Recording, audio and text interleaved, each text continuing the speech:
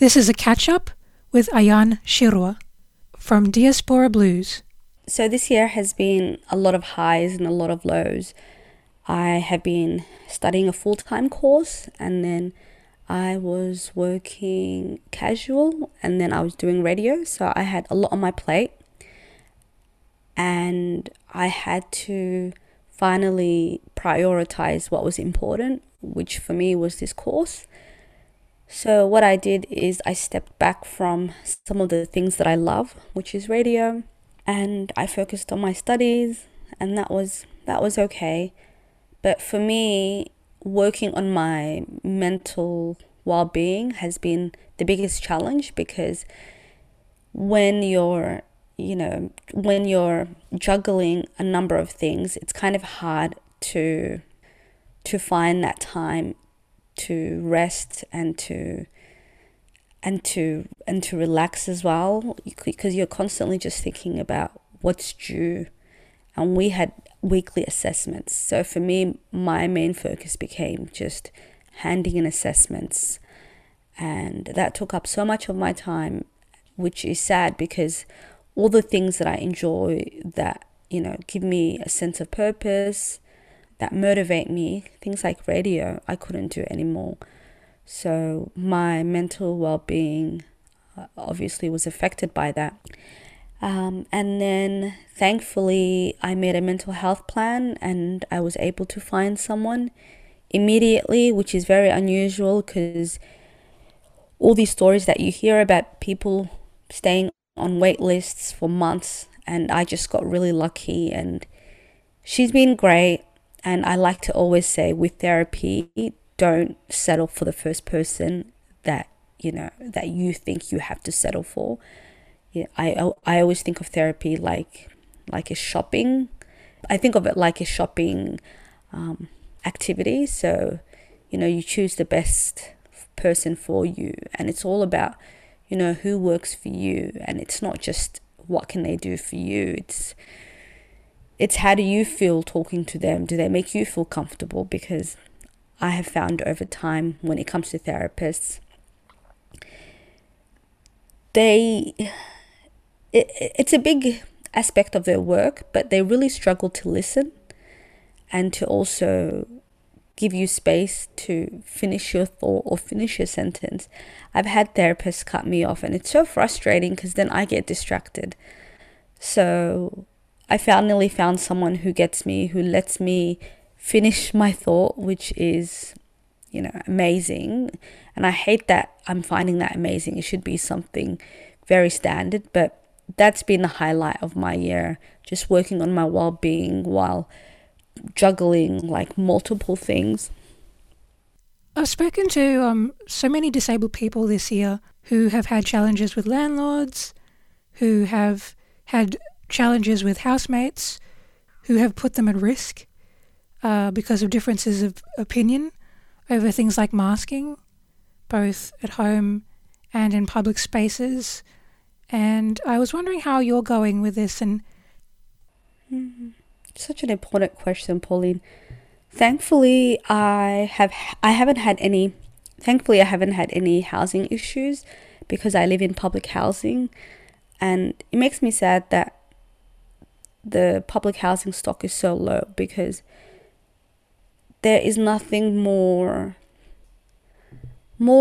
comforting than knowing that you don't have to worry about the landlord changing their mind, or checking up on you unexpectedly.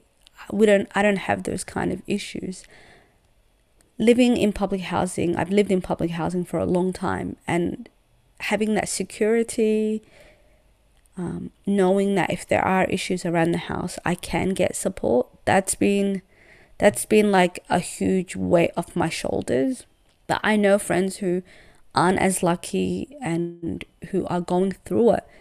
And I've had people ask me, you're working, your family's working, why are you still in public housing? And I'm thinking, if I were to leave public housing and I were to go into private rental, the chaos and the pain that you're going through, do you want that for me? Do you want me to worry about, things changing month to month and the unpredictability, So I think with public housing, it gives residents that reassurance that, you have a place as long as you need.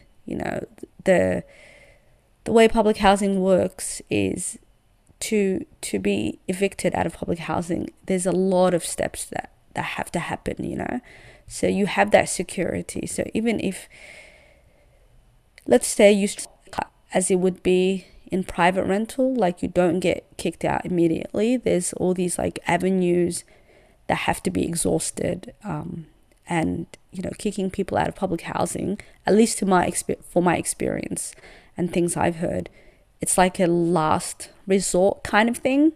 So that's been great, but working during the pandemic has been really stressful. I know now that you can go to work while you're sick, where before, if you were sick, you stayed home.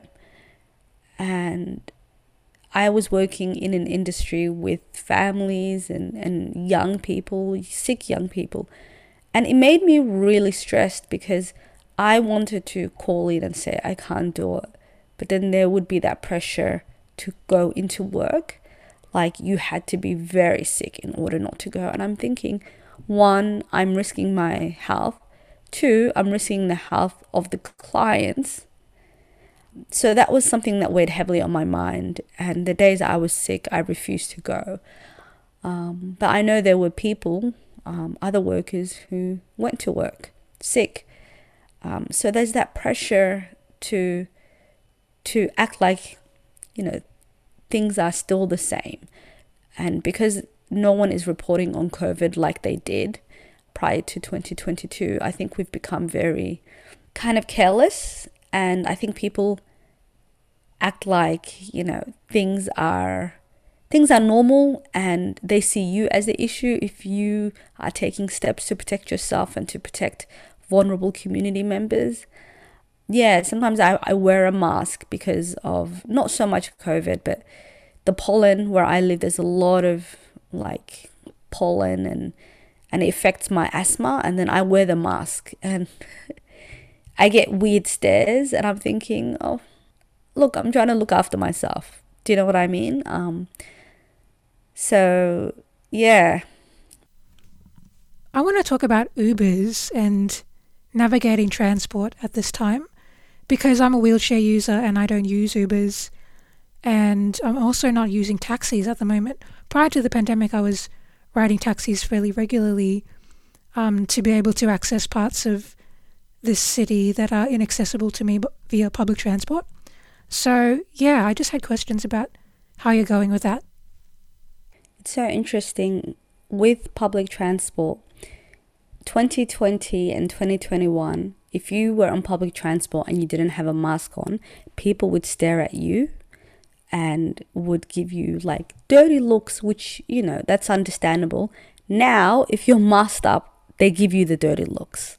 So now it's like flipped on its head, and now people are kind of like, why do you still have that mask on? And it's weird. There was a time when I think people were very cautious about where they sat on public transport. I remember, the trams weren't as packed, and people gave you a lot of space, and if someone were to cough, like we'd all look at that person, and that person would kind of, just be mindful of how like coughing into the air and making sure to cough into their arms. Now all those like little things that they did to be mindful of others' well-being, that's gone right out the window. Trams are back to full capacity. No one wears a mask. And I mean, I feel like, mind you, this is not like, I'm not a maths magician, but when you get on public transport, it feels like 90% of people aren't wearing a mask. And the only people I ever see wearing masks are old people. So it's like it's gone back to normal. It's like nothing has happened. People are coughing, people are sneezing. there's none of that panicked, oh, I'm sorry. Everyone's just like, as if the fear of COVID, all of that was just a dream. It's so weird. With Uber, the Uber drivers don't wear masks anymore. Before, they would give you a hard time if you didn't wear your mask properly. They'd say, oh, make sure it's above your nose. Now they don't wear it. I wear it because it's just such a small space, and I don't want to get sick. And I also don't want to get someone else sick. That's a lot of responsibility when you think about it. You have someone else's well-being in your hands, and it's important that you take care of yourself so you don't get other people sick. So public transport is back to the way it used to be. My experiences with Uber, no one wears a mask. Things aren't looking good, Pauline. What are some things that enable you to rest and that bring you joy in all of this? For me, it's been my family, and especially my siblings. So I have siblings close to age. We're very close. I don't know where I start and where they end. So having them has been not just having them physically, but talking to them and watching telly with them and laughing about stupid things. That's been really beautiful, and thankfully I've always had that. So even during the pandemic, having my sisters at home was a godsend for me, and I have a great relationship with them as well, so that helps. I think not spending so much time on social media as well, that's been, I've noticed the changes. I'm less anxious, I'm less finicky. I feel like I don't have that pressure to know what's going on in the world all the time. I don't worry, because when you're on social media, sometimes there's that pressure to perform or that pressure to be seen, to be reacting to things, and I don't think that's okay. Some people can do it.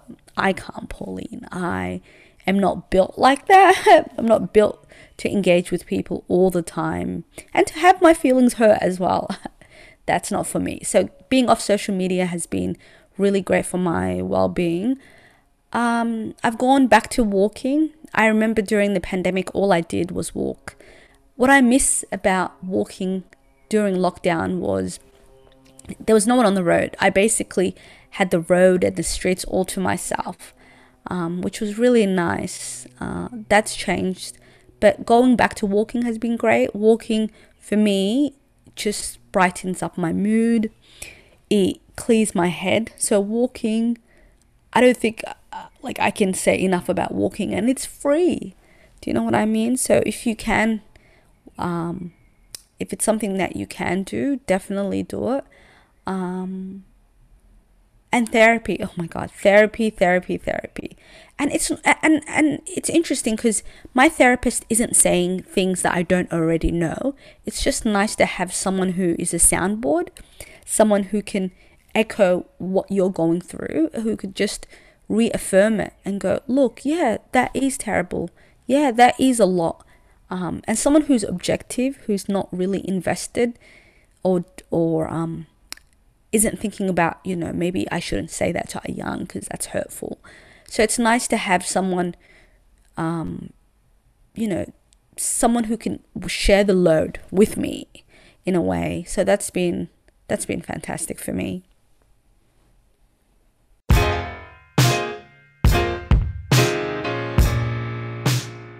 So, here you are, too foreign for home, too foreign for here, never enough for both. Ijuoma Umebinyo, Diaspora Blues.